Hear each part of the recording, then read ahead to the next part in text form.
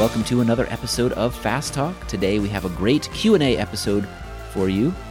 We talk about training without power, surviving your desk job, lunch ride syndrome, and that's in quotes, and the benefits of fixies. All that and much more today on Fast Talk. Well, we are sitting down again today for another episode of Fast Talk, a Q&A episode. We've got a great guest. He is a bit of a New England legend. I want to hear how he gained that status here in a second. He has a quote-unquote preference for coaching less elite athletes, beginners, if you will, people that are looking to do events, but not necessarily race. And he also has a huge racing background himself. Welcome to Fast Talk, Amos Brumble. How are you? I'm doing great. Thanks for having me. Absolutely. Are you aware of your legend status? Yes. Yeah. Yeah. And how do you think you acquired that legend status? Is it the racing background? Is it the charm? Is it the guinea pigs that you have? What is it, all of those things? I think it's a little bit of everything. I mean, some of it's just durability. I've been doing it for a long time. I think I'd probably come across as a nice guy. For New England. For New England, yeah. You say that as if you're surprised. People think I'm a nice guy, but... Yeah. Well, it's easy to be pretty sarcastic with people. So I think I kind of have been one of those people that has always been able to encourage new people, but was comfortable with racing at a much higher level on my own. Really, really enjoy competition personally, but I usually don't expect other people to actually do competition. I just enjoy the fact that they like to ride.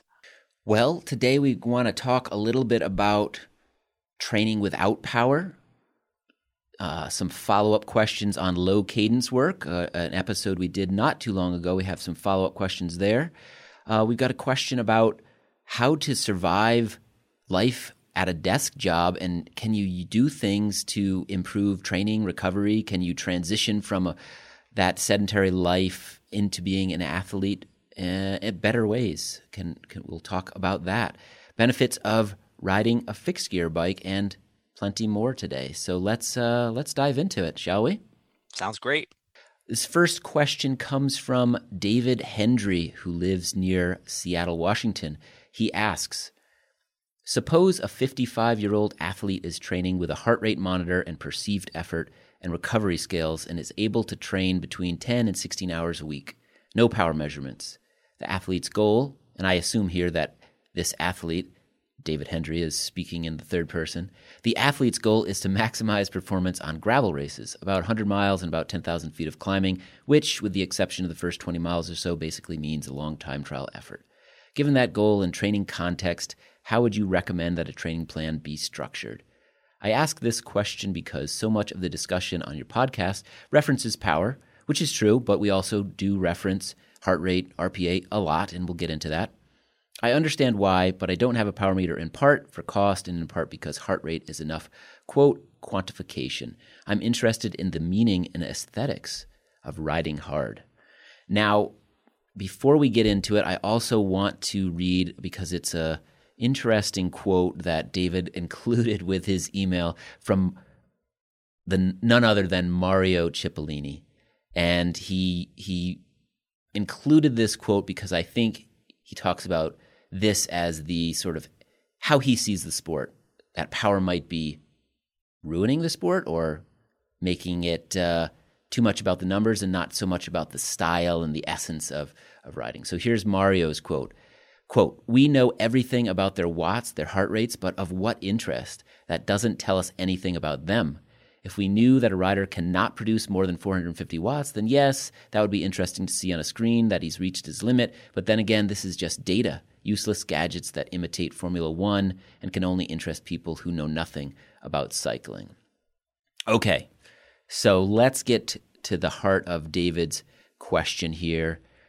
Amos, do you have some thoughts that you'd like to start us with? Somebody that doesn't like to train with power, has a goal in mind, a big goal.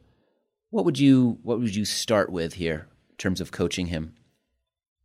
Well, usually the first thing that stands out is how old the athlete is. He's 55, and saying that he can ride 10 to 16 hours a week, along with some of the other stuff that he's kind of mentioning, makes me think that he has a big background in cycling somewhere, which he may have started and not had a power meter. Maybe he didn't even have a heart rate monitor at the time. So I think the perspective can be of somebody who says, I've done this for a long time. I have these level of capabilities.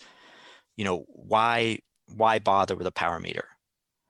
And a lot of times, like, the answer is you may not want to, and that's perfectly fine. I think the best athletes I've ever seen have always been very attuned to things like perceived exertion, and they do an incredibly accurate job of giving themselves just enough training load to improve, but not so much that they get exhausted. But that, in my mind, is one of the things that separates natural athletes from the average, Joe that would get on a bike and just start pedaling around. And if he's capable of that, then yeah, going around and looking at perceived exertion, mileage goals or hours on the bike, he'll be able to build an effective plan. He asks, how would you recommend that a training plan be structured? Anything different about a training plan in terms of its structure if somebody isn't using power? I would venture to say that most of the same rules apply. Would you agree? Yeah, I would apply all the same training. The only thing that would really vary is the numbers that he would look at. An athlete, let's say he's going to use perceived exertion and a heart rate monitor, and he's got some kind of like a watch or something. So he's going to time his intervals. I mean, my experience is that if an athlete knows how to feel the power that they're putting out, they can do an interval. You can give them like a range of heart rates, which, zone training, which is pretty popular like years ago, and they can put out a required power. The only workouts that I see that are really power dependent are a lot of like kind of the micro intervals that you see offered in, like in structured plans now. And those are kind of harder to quantify with just perceived exertion, if that makes any sense. The normal thing is it doesn't mention that he's trying to keep up with anybody. He just wants to maximize performance. I mean, for me, the maximized performance in long gravel races like that, the standard plan would be to stay with the fastest people as long as you could, because they would pull you to your best time essentially. And then you just need to be able to ride to the finish at whatever pace you can maintain. I mean, I don't know at what level he's competitive at, and it kind of leaves some of that out. Trevor, why don't you jump in here and talk a little bit about, from your perspective, what would you say to David? Yeah, I'm still actually a little surprised by what he said. We're focused on power. What about heart rate and RP? Because I would say that's been one of our themes, is that power doesn't tell you what's going on internally. And you really need to know what's going on with your body and an understanding. I think we've always been big proponents of know the feel. Heart rate is an internal measure. Look at that. And certainly when you're doing gravel, training for something like a long gravel event with my athletes, I would look at power out of interest, but I would do almost all the training by RPE and heart rate, particularly because we've talked before about this cardiac drift effect. I actually want to see in an athlete their ability to withstand cardiac drift. So somebody goes out for a 5-hour ride and 2 hours in, you're seeing cardiac drift. You go, you don't yet have the assets you need for a 100-mile gravel race. I want to see somebody go out, do that 100 miles. So in a gravel race, 100 miles for most of us is going to be a good 6 hours. Right. I want to see them do that with minimal cardiac drift. So there are other ways. If you don't have power, there's other ways to tell. You can just simply tell, hey, I'm riding at the same heart rate, and I seem to be just slowing to a crawl and struggling. But when I would have an athlete go out and do this training, as you know, when I was helping you get ready for a gravel race, a lot of that aerobic threshold training. So that's your lower threshold. That's that just slightly hard intensity. So, for example, if you wanted to do it by heart rate, let's say your threshold heart rate was around 175. aerobic threshold. It's going to vary for everybody, but it's going to be somewhere in that kind of 140 to 145 range. So if you go out and ride that, you go, it's kind of hard, but I can maintain this. And you want to be able to maintain it for a long time. And I would have an athlete ride at that heart rate, regardless of what happens to their power. The power tanks shows the stamina, the durability isn't there. And that's something that we really need to work on. But this is the way you work on it. Going out and doing these types of rides and learning to, or developing your body's ability to stay at that kind of set heart rate and keep the intensity up. We have spoken about this several times before. Interesting to note, I think, that we're going to do an entire episode on cardiac drift coming up soon, so that will play into this discussion even more. Any other thoughts there, Amos, or shall we move on to the next question? I would like to add one thing. Locally, we just had a gravel event Sunday, 2 days ago, and it's a 50-miler here in Rhode Island, and it's a pretty good mix of like dirt roads, single track, a little bit of pavement here and there. And, my gravel bike happens to have a power meter on it. And I, pretty religiously use a heart rate monitor. And I guess what I would point out is I agree with for me, it's like a heart rate zone thing with a little bit of a variation due to like some of the terrain. But basically my average heart rate for that event was 139 and my max was like 167. And that was just like a blip, because there was a very steep climb on it. So essentially I rode it for like a time trial for like 4 hours. A lot of times my approach for gravel events is like that, not that I do a lot of them, but, there was no group for me to ride with. So it was just maintain a steady effort the entire way and, kind of optimize like my effort over the course of the event. And that's the direction I would tell him, unless it's an event where he can stay with a group. And then it's a little bit different. He might have to put out high power early so that he gets the benefit of like being able to sit in. Mm-hmm. Right. Yeah, this goes exactly like you said, Trevor. It goes back to that type of training where you're going to have to eventually get into time trial mode, whether you're by yourself, maybe you're with one other person, but it's all about that very consistent, very steady pace that you can hold for a long time. And the training for that is something we've discussed several times before. So now the question I want to throw back at you, Chris, because you've done some of this type of racing and have some experience with it. And David even points this out. He says, with the exception of the first 20 miles or so, you're basically time trialing. So there's a certain period of time that you're trying to stay with the leaders or with a group, depending on your level. And that tends to not be very steady. It tends to be surgy. There tends to be some attacks. And there is a certain point where you go, okay, I just got to go my own pace. What is the balance? At what point do you make that decision of, okay, now it's time to just ignore everybody else and go my pace? Yeah, I think people take different approaches. A gravel race can have almost 3 types of races rolled into one. Some of them go off so fast you think you were at a cyclocross race. And then it gets into something that's akin to a road race where there's a bit of slow down in pace and then somebody might attack a little bit and people will chase it down and there's some shuffling and stuff like that. For the most part, going back through my memory of the gravel races I've done, I'd say almost all of them end up being somewhat of a solo time trial or a time trial with just a small group of people, 1, 2, maybe 10. And small groups might reform out on the road late in the race as people catch you or you catch them. So how do you pace these things? Well, that's a good question. You can gain a lot if you stick with a group, but you can also, if you let things get carried away or your ego's too big and you're like, I can hang with these guys, no problem. I'm getting so much of a draft. It's never going to catch up to me. You can put yourself into a place that you won't recover from because in these longer races, you're talking about 12 hours out there and there's no comparison. You could, you can get yourself into a place where you'll never recover. And I've done that as well. So it's one of those that I don't know that you can really tell a person how to do it. There's some feeling involved. There's some decision making you have to make in the moment. You have to, you could just say, I'm going to be conservative and I'm going to let those people ride away immediately and I'm going to do my thing. And there's going to be a group I'm with and I'm going to gain some benefit, but it's not going to be the lead group that I would really get pulled along with. Or you can say, I'm going to be aggressive.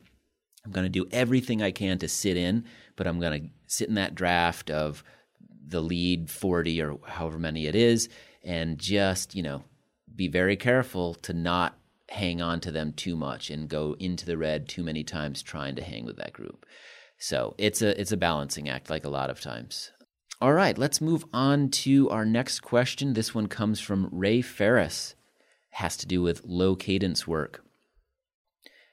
My impression from your podcast is that the low cadence sessions talked about in the session were fairly short efforts at high power.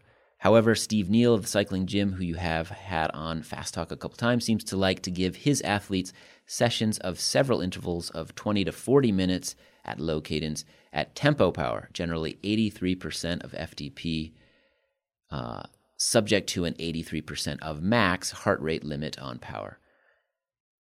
So he's asking here a little bit about low cadence work. He has some follow-up questions about what these types of intervals are all about. Those questions are, do these types of sessions build FTP? Are these, quote, hard workouts in the Seiler polarized model? Do they have a place in a polarized model? And if so, what is it and when is it in terms of periodization blocks? And finally, do these raise the athlete toward his theoretical VO2 max, but at the cost of lowering VLA max? Does this trade-off even matter for anyone other than pro-level sprinters? So a lot to unpack there.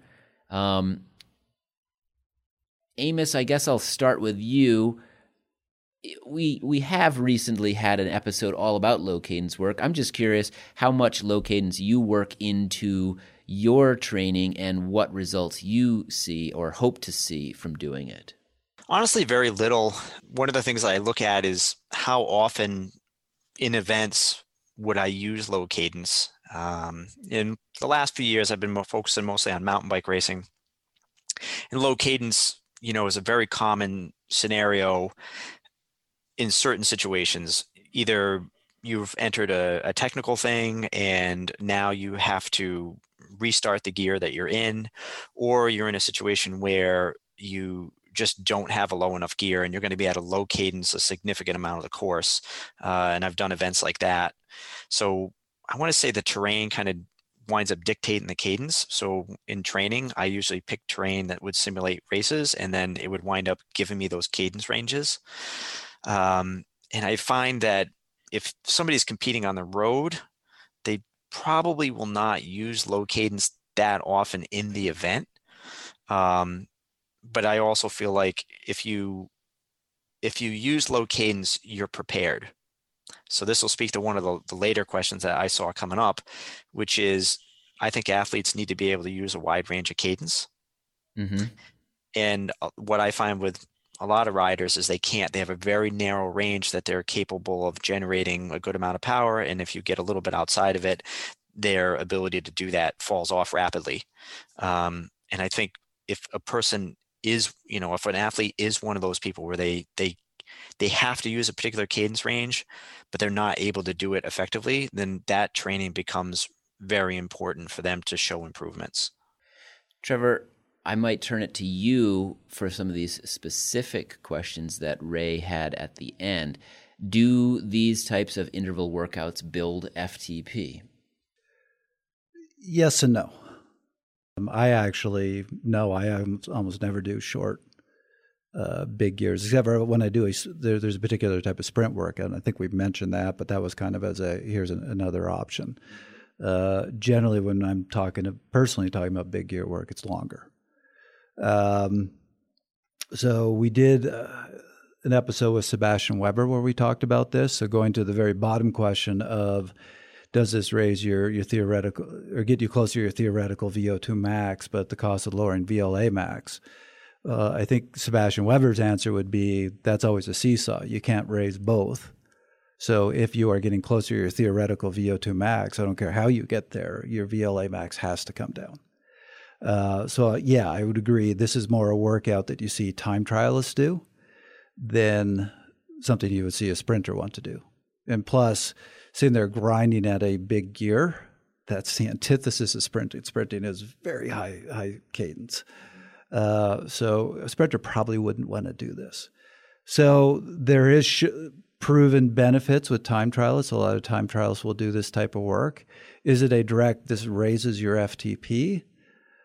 I think it hits at one of the systems that's needed to be able to sustain a very high threshold power. One in particular is riding just below threshold like this is where you maximize lactate clearance. So you can really train that ability to clear lactate because that's what's often going to be a limiter in a time trial. So, I mean, if you really want to get into the weeds, you could argue you're improving your ability to clear lactate. You're not necessarily increasing your threshold power, but that's going to help you to sustain a higher power. But another factor to consider is when you do this big gear work, your heart rate comes down. So at a given power, your heart rate's actually going to be significantly lower.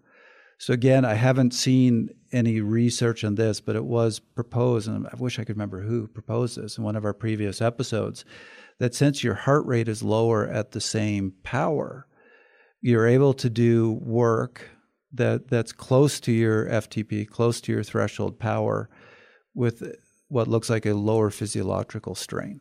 So there's benefits to that as well. Where does it fit in the polarized model? Well, yeah, this is right in that zone 2, which they say in the polarized model to avoid, or you want to minimize. But it's never touch that zone. So I think this is one of those exceptions, especially if you are that time trial type rider where you go, yeah, you're in zone 2, but that's okay. And for anybody wanting to check out the entire episode on big gear work that we just did, it's episode 125. All right, let's move on to our next question, which comes from Russ Sanka in Bristol, Tennessee. It's a good one for anyone that has a desk job, which I would assume is a lot of us these days. He asks, what can I do at a desk job to aid in training and recovery? I have been using a stand-up desk and a desk cycle, but I would like to hear your opinions and the research on the subject. I'm going to start with you, Trevor. I know you've actually looked into, first of all, what is a desk cycle and what does the research say on how useful this tool is? The funny thing was I hadn't heard of a specific desk cycle. So I looked up research on that before this episode, and lo and behold, there was a study. And guess who did this study? Yeah, our friend Jim Peterman. Here at CU. Yeah. He's at Ball State, but he did this research as part of his PhD. This desk was a desk cycle? Desk cycle, yeah. It's this little device you put underneath your desk, and it's got pedals on it, and you put your feet on it. And it's passive cycling. So it's going to actually spin.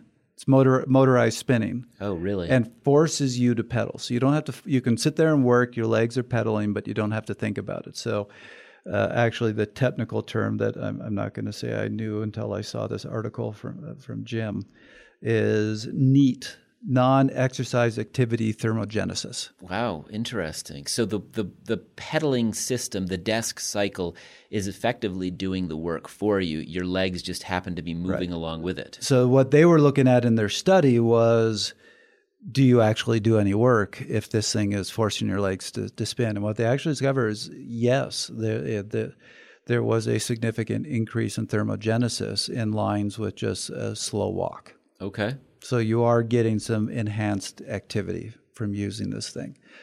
Now, their research and all the other research that I found on these types of devices was really focused on the health side.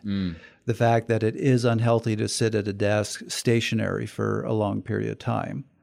As a matter of fact, there was this, Chris and I were talking about this before, there was this really interesting recent study that looked at hunter-gatherer societies and discovered that often when they weren't moving, they were squatting, which also had a certain amount of non-movement activity to it. So really, it's unnatural for the human body to spend that much time completely just not moving, not doing anything. Right. So there's a lot of research to say there's benefits from a health perspective for this sort of thing.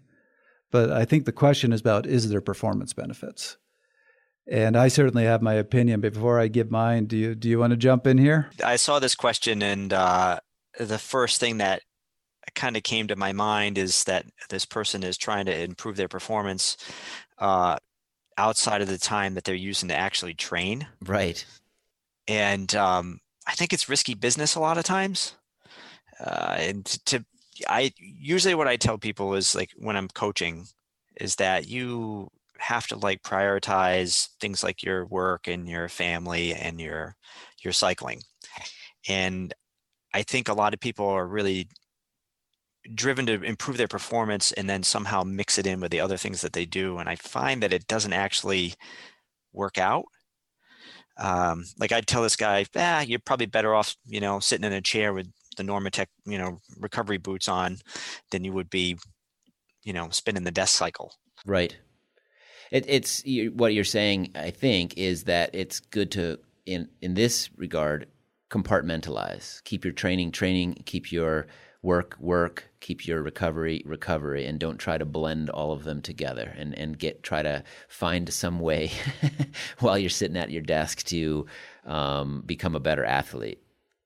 Exactly. I have a whole bunch of like acronyms I've used with trying to explain training to people that are just becoming athletes. And, one of them is concentration. And it's very difficult to concentrate on different things all at the same time. The mind just doesn't work like that. And I would encourage, Russ to, move his recovery methods to times that were probably more effective. I would add to this, we live in this era of this really popular term, marginal gains. Mm-hmm. This little thing gives you a marginal gain. That little thing gives you a marginal gain. And I'll give you my opinion on that, which is, if you are a Tour de France athlete, yes, you need to find every little marginal gain you can get, because you are all super high level athletes. And again, the difference between the guy who finishes last and the guy who wins is surprisingly small. But marginal gains accounts for about 5%.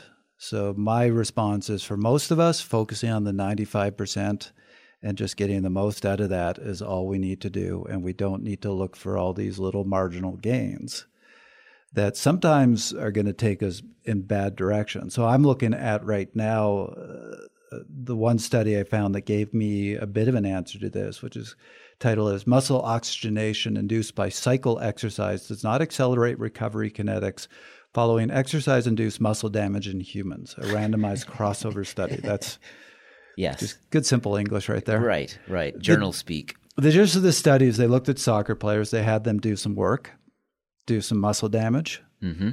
and then the next day had them do easy cycling to see if it helped them. And what they actually found was, no, it hurt their recovery. And that's a slight confirmation of what I suspect, which is getting on this under the desk bicycle device, desk cycle, in between your workouts. You're not going to get any performance gains from it. It's not going to make you stronger. It's just not doing that much, but could very well inhibit your ability to recover. So to me, if your focus is health and you don't like the idea that you're sitting around being completely sedentary for a long time, go for it. If you're looking for a little marginal gain to your performance, I think my guess is this would have the opposite effect. And for both of you guys, is this what people refer to when they talk about quote unquote active recovery, is actually not helping you recover at all? Yeah. So, I mean, if you remember, we were talking with Dr. Andy Pruitt, a week ago? And we were talking about recovery, and he just went, look, most of the recovery is just sleep. How does this fall into, and I know that this is straying from the question itself, but recovery rides? You do a big ride one day, it's you wake up the next day, you do the staircase test, you can feel something in the legs, the ache, the burn, whatever you want to call it. I would suggest there's a lot of people that think doing an easy spin the next day is a good thing for them. I think the big thing I would point out is doing things that make you feel better versus things that actually make you better. Right. And I think that's kind of the point that I would get at. And to speak to that last part, if I had a choice between giving somebody that had a full-time job, active recovery, and passive recovery, I would go for passive recovery. And most working athletes that I've seen are basically they're under-rested, because that's their problem. That they're essentially they undertrain and they overtrain compared to how much they're able to rest. And when I see a habit, a program like, hey, do this to help your recovery, but it involves doing more, I'm like, I don't know about that. So we did an episode on this a while ago, and I will say the study that I just read the title to contradicts that past episode. So I'm actually interested in digging deeper into this. But our theory in that episode was diving into the fact that it's your immune system that handles muscle repair. And there is evidence of this hormetic effect of very light activity actually promotes your immune system. Well, very heavy activity actually blunts your immune system. Yeah, so suppresses it. Right. So if your immune system is responsible for that repair, there is the argument go up for a very, very easy spin that's going to promote your immune system, which is going to help the recovery. But this study right here is saying, maybe not. Right. So it'd be interesting to dive deeper into this. Yeah, I one of the things that I like to do is I like to measure a lot of stuff. So I have a Garmin like Phoenix watch that I wear all the time, and on the average number of flights that I walk inside my store each day is 52 flights of stairs. That's a good amount. Yeah, that's every day. Usually, 10,000 steps for the day, 50 flights of stairs, and so personally, I actually never do active recovery rides. Yeah, it's just not a thing. You get what you need, so to speak, from working at the shop. Yeah, just moving around. Now, I want to take this question in another direction altogether, and I don't know if this was somewhere hidden in what Russ asked or not, but I feel like it's a worthy discussion. If somebody actually just had a desk job and wasn't an athlete, but wanted to become an athlete from sitting at his desk all day or her desk all day, are there ways that they should go about doing that, or ways that they could make that transition easier? And I'd start with you, Amos, here. I think there is. Usually the biggest thing I have most regular people do would be to stretch. And not necessarily because it's really going to make all that much of a difference, but I think it will tick something in your mind on a regular basis that you're an athlete, which is a very big transition for the average person. So having a constant reminder of some small habit that they could do repeatedly to constantly remind them, I'm an athlete, I'm looking to perform better. And I kind of see that as part of it, whether they would do some under the desk cycle or stretch, or just how they ate, how they reached for something. All of that stuff should be part of their everyday life. And so tell me a little bit more about what this transition looks like. How long it sounds like this is something that you've done before. You've worked with a lot of people that are new to the sport. But it also pertains to people that are maybe just taking it to the next level or wanting to be quote unquote more elite. What's that transition look like in more detail? From what I've seen, it takes years for people to do it. If they're coming from a background of like no competitive sports, it takes a very long time for them to transition and in their mind think of themselves as being an athlete or being a cyclist more specifically. And they need constant reminders. It needs to always be in there. And it takes a long time for the person to be reminded of these things before they start to, it's basically who they are. Yeah, it becomes an identity rather than just a pastime. Yeah. And, so I tell people it can start in a lot of ways, and it sounds kind of small, but it might be what kind of socks they wear. Mm. You know, I know it's not, again, we all laugh, but, if somebody buys a pair of cycling socks and decides that they're going to wear those socks to work every day, it's a little reminder that they're a rider. It's part of who their identity is. And it may be like kind of like Superman, where it's like underneath your clothes, you can rip it off and you're like, hey, this is who I am. Mm-hmm. That's interesting. I hadn't heard that one before. I kind of like I got that. a million of them. Well, I mean, I get that because I also have one of those Garmin Fenix watches. And I have had several of my friends who are completely in the business world go, why do you wear that watch? I mean, the thing is giant. Yeah. It doesn't look that professional. So they're like, why aren't you getting an Apple Watch, or why aren't you getting this or that to show a more professional look? And every time I get that question, I'm like, but I'm an athlete. And this is an athlete's watch. And it's just that nice little reminder on my wrist of where my focus is. I mean, I think it's very important, and it's not spoken about it enough. Let's move on to our next question. Well, we give his answer. No desk cycle, get a Fenix watch. Oh, there you go. And some socks. And some socks. With stripes. But don't make them too long or too short. They got to be just the right length. Yeah. They're not going to do any movement under your desk. I'm really still puzzled by the desk cycle and the fact that it's moving your legs, you're not moving the pedals. If you have to control it yourself, and I actually found a study that addressed this, do you lose your focus on your work? I see, yes. Because you're splitting between trying to make sure you continue pedaling and working. So the idea is, if this keeps your legs moving passively, you can be 100% focused on your work while still getting some activity. Mm-hmm. Very good. I was kind of surprised I didn't see a mention of a TENS unit. Oh, I don't even know what that is. Where you would stimulate the muscles electrically. Oh, I see. Yeah. Which would be another passive activity that is shown to have benefits. Mm-hmm. But obviously, the death cycle seems like a more convenient way to get that to happen. Yeah, I guess if you're in a place of business with electrodes attached to your body. And that makes for such a fun Zoom call. Hi, everybody. Yes, a slightly different mindset between those two user groups there. I'm looking at the desk cycle online right now. Only $200 on sale. We might have to buy one and do a little study on our own, Trevor. They're well rated. Yeah. 4.5 out of 5 stars here on this website that I shall not mention.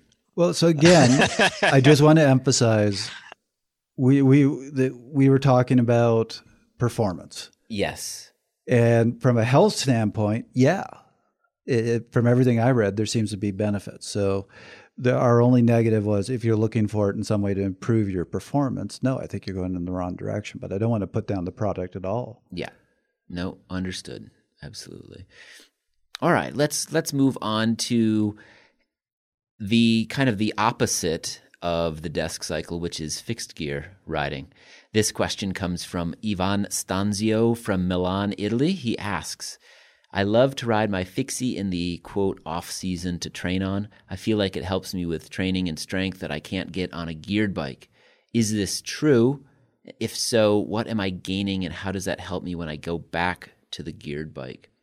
Oh, no, this will keep your legs spinning, whether you like it or not, even when you're going over your handlebars from experience. Right.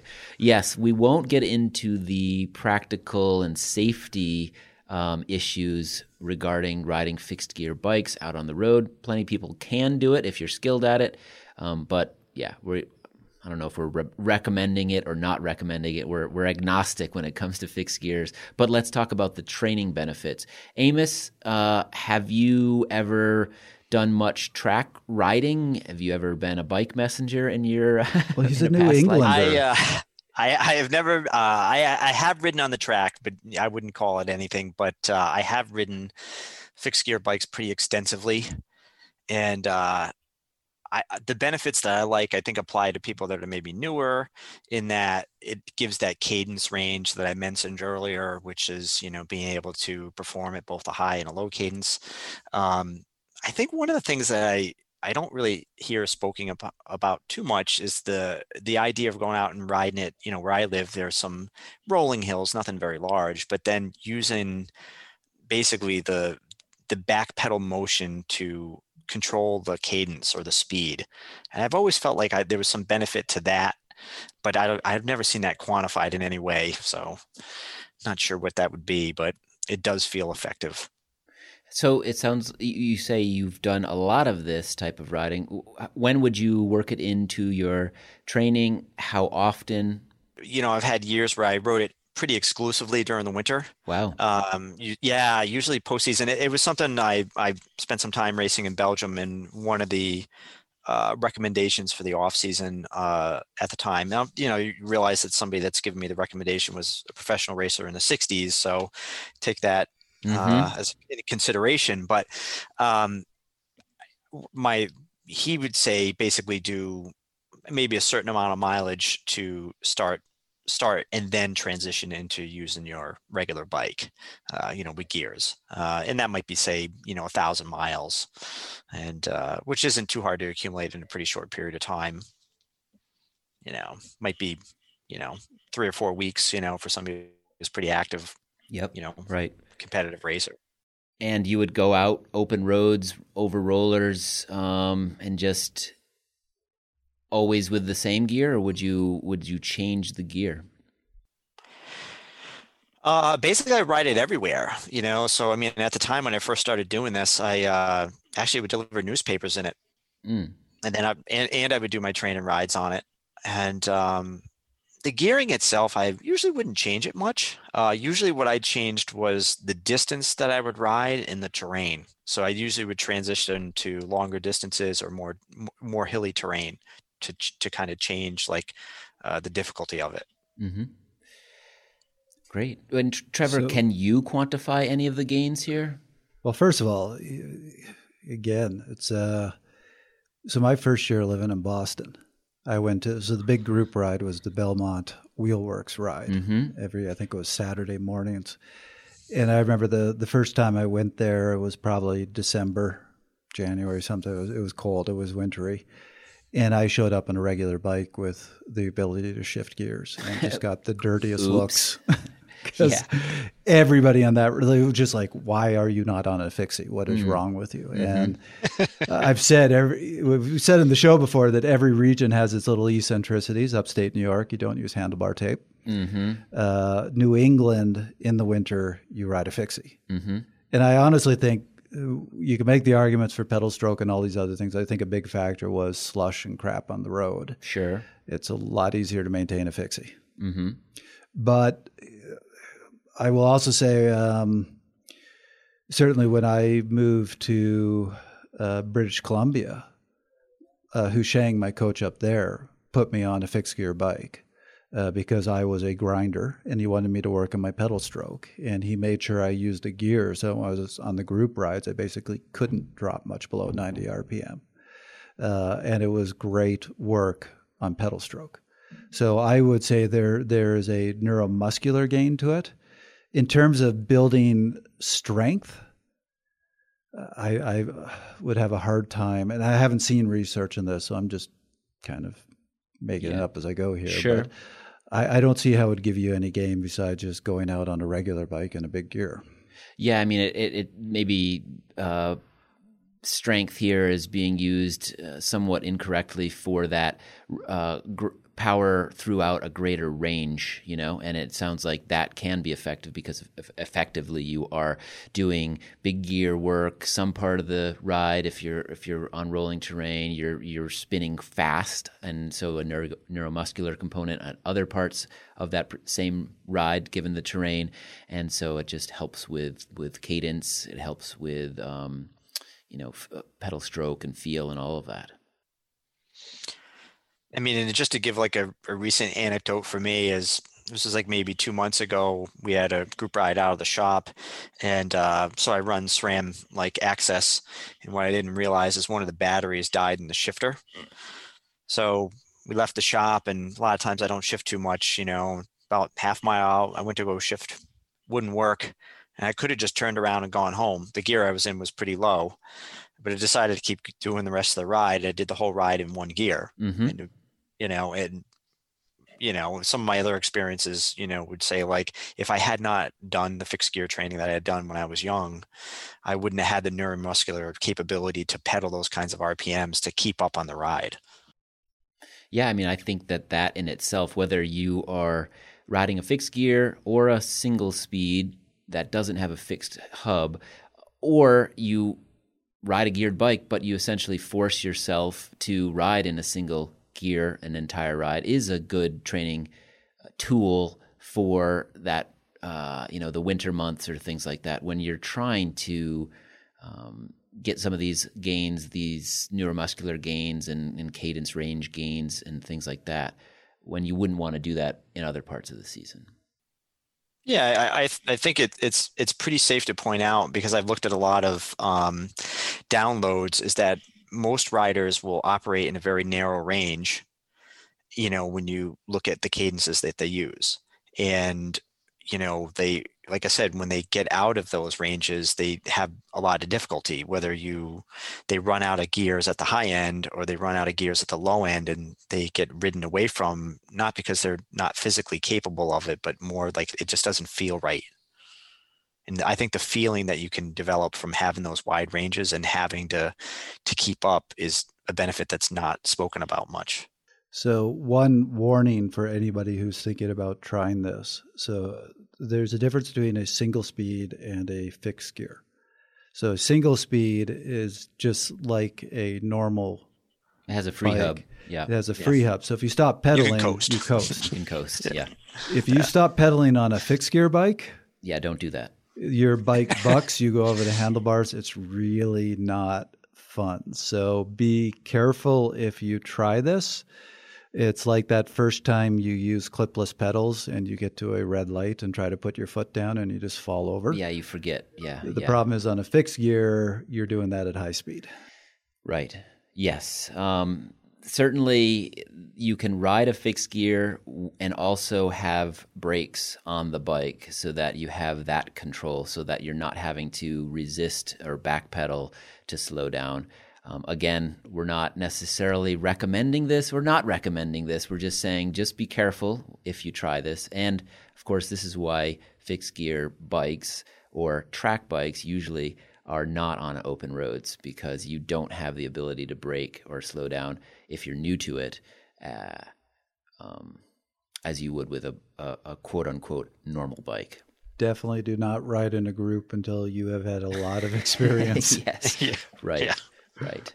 But then go on YouTube and search for like fixed gear rides down Stelvio and see what the guys can do on fixed gear bikes. And don't try to do that yourself, because you'll die. All right, let's move on to our next question, which comes from Peter Burkhardt. He asks, can you address, quote, lunch ride syndrome, the tendency to go out the door and immediately hammer because you've only got 45 minutes? Do you have suggestions for lunch ride workouts of an hour or less?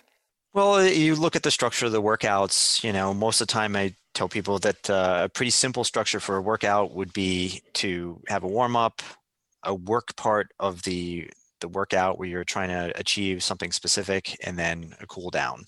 And I try not to make things too complicated.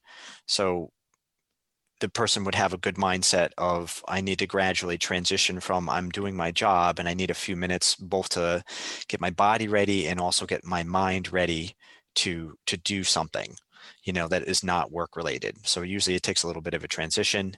And then, for the middle part of the ride, yes, I mean, you could do anything from an endurance pace to all out Strava type efforts, and then have a cool down, and be able to get benefit out of the workout.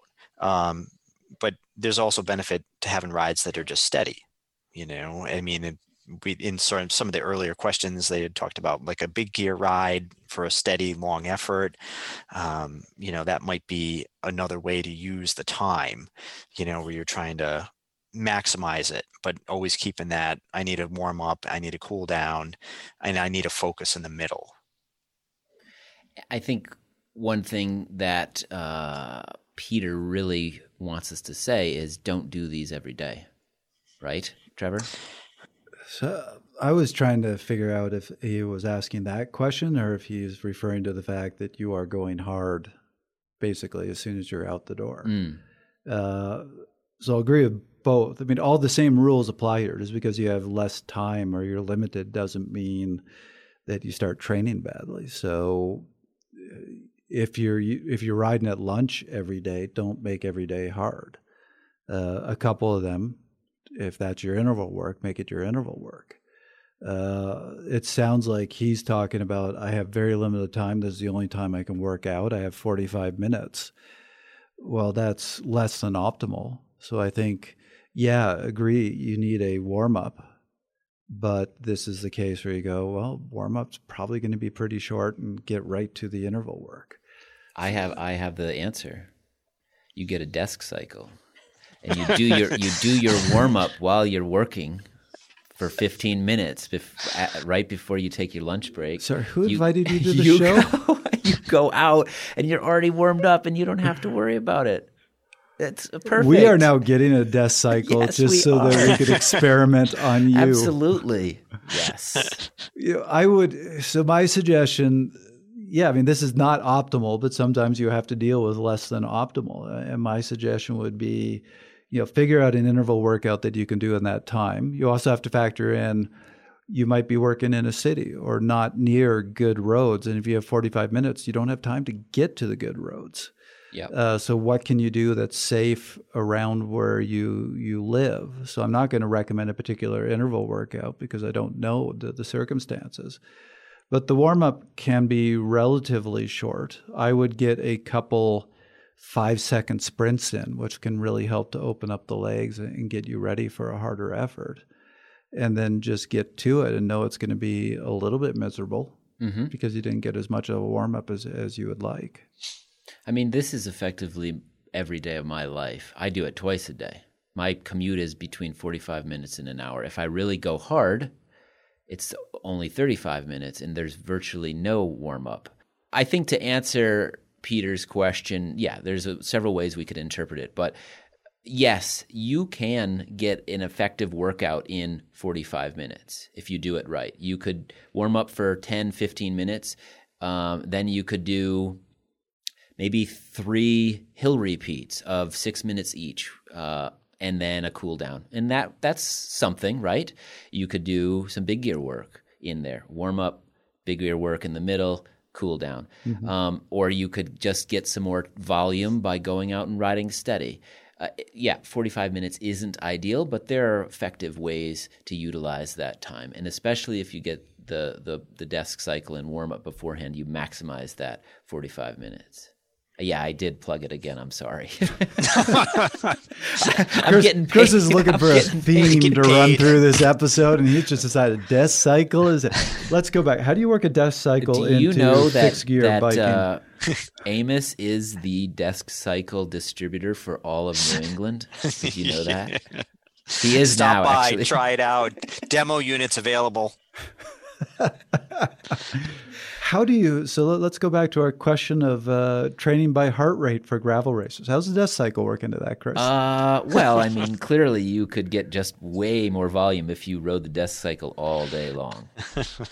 You might not get much work done. You actually had an answer, but I'm kind of impressed. Hey, it's all about the volume. Do they have the gravel version of the desk cycle? They do. It kind of bounces around underneath your desk. You put it on like a wobbly table and it moves around. Yep. They also have a fixed gear version.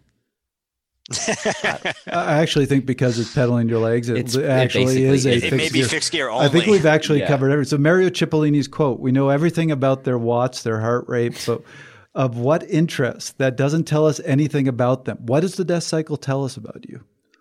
Basically, it tells you that I don't want to make fun of people that have a desk cycle. I was going to say it's pretty dorky, but actually, you know, if it's all you can do and it helps you, and you put your nice cycling socks on and you go on the ride, the desk cycle, maybe you start to think of yourself more of it as an athlete, and that's a good thing. And then it gets into the aesthetics of being an athlete. So there you go. So I think you haven't brought up the Phoenix. Can the Phoenix connect to the desk cycle? The Phoenix, I'm sure, could connect to the desk cycle. I'm not sure the desk cycle is sophisticated enough to connect back to the Phoenix. Let's put it that way. Maybe you could get the FootPod. Whoa, what is this FootPod? I got to look this up. What do we got? Yeah, Garmin makes the FootPod for running. You could probably get the running dynamics. Gotcha. There we go. Yes. We have brought the entire episode together. Full circle. The desk cycle is the entire theme. Yes. Good job, Chris. Thank you. No problem. I expect the check to arrive any moment now for desk cycle. You know, the other thing with Peter's question is I have found that people that use very low volumes of training that he's talking about, that it isn't exactly terrible that they just go out there and ride really hard for the 45 minutes that they've got. They seem to be able to recover from it. Yeah, you know, that's another part of it. I do this sort of twice a day, sometimes 5 days a week.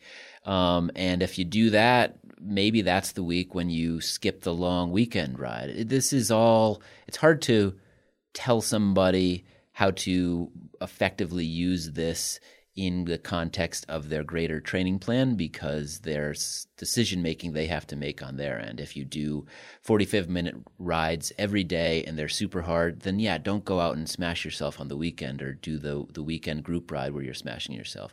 If you have 45 minutes 3 times a week and you do it really easy, then yeah, maybe on the weekend you have to flip that paradigm around and you go hard and big and all of that sort of stuff. So the general answer is yes, you can effectively use that amount of time, but you have to think about it. Yeah. I mean, I would highly recommend that they structure that time that they do have. So our last question comes from Jim Case. Yes, this is my dad. He is a cyclist. He's been a cyclist for a long time. He's 78 now. He just turned 78. Just did a 78-mile ride for his birthday. He wants to know, so I'm 78 years old. The races I get to do, they basically don't exist. How do I stay motivated? How do I stay competitive now that I'm this old and I don't have anybody to race with? Amos, I know you ride with my dad quite a bit. What would you say to him? I think that, you know, your dad is probably the rider that I most often point to people that come in to my business, you know, my bike store, as a role model to follow. And, you know, like in all the older athletes, I always tell them, if you look at Strava, and I have a lot of older athletes in my store, and if you look at Strava, now all of a sudden you've got a platform that will point out riders of your own age. And repeatedly, when I deal with older athletes, that's the thing that they want most, is just the ability to be, to compare themselves to people that are most similar to themselves. And Strava as a platform is the only one I know of that really does that effectively. So I think it's an awesome tool for that. Very good. Well, Amos, it was a pleasure. Next time I'm back in Rhode Island, I'll look you up. We'll go for a ride. You're going to ride with me this time. I'll ride with you this time. Well, you know, last time COVID, hopefully COVID's over by the time I see you again and we can actually ride without masks and all of that. So pleasure having you on the show. It was great. I really look forward to it. I had fun. It was great to meet you. Really enjoyed this. So thank you. Yeah, you're welcome. That was another episode of Fast Talk. As always, we love your feedback. Please email us at fasttalk@fasttalklabs.com or record a voice memo on your phone and send it our way. Subscribe to Fast Talk wherever you prefer to find your favorite podcast, and be sure to leave us a rating and a review. Thoughts and opinions expressed on Fast Talk are those of the individual. For Amos Brumble, Trevor Connor, I'm Chris Case. Thanks for listening.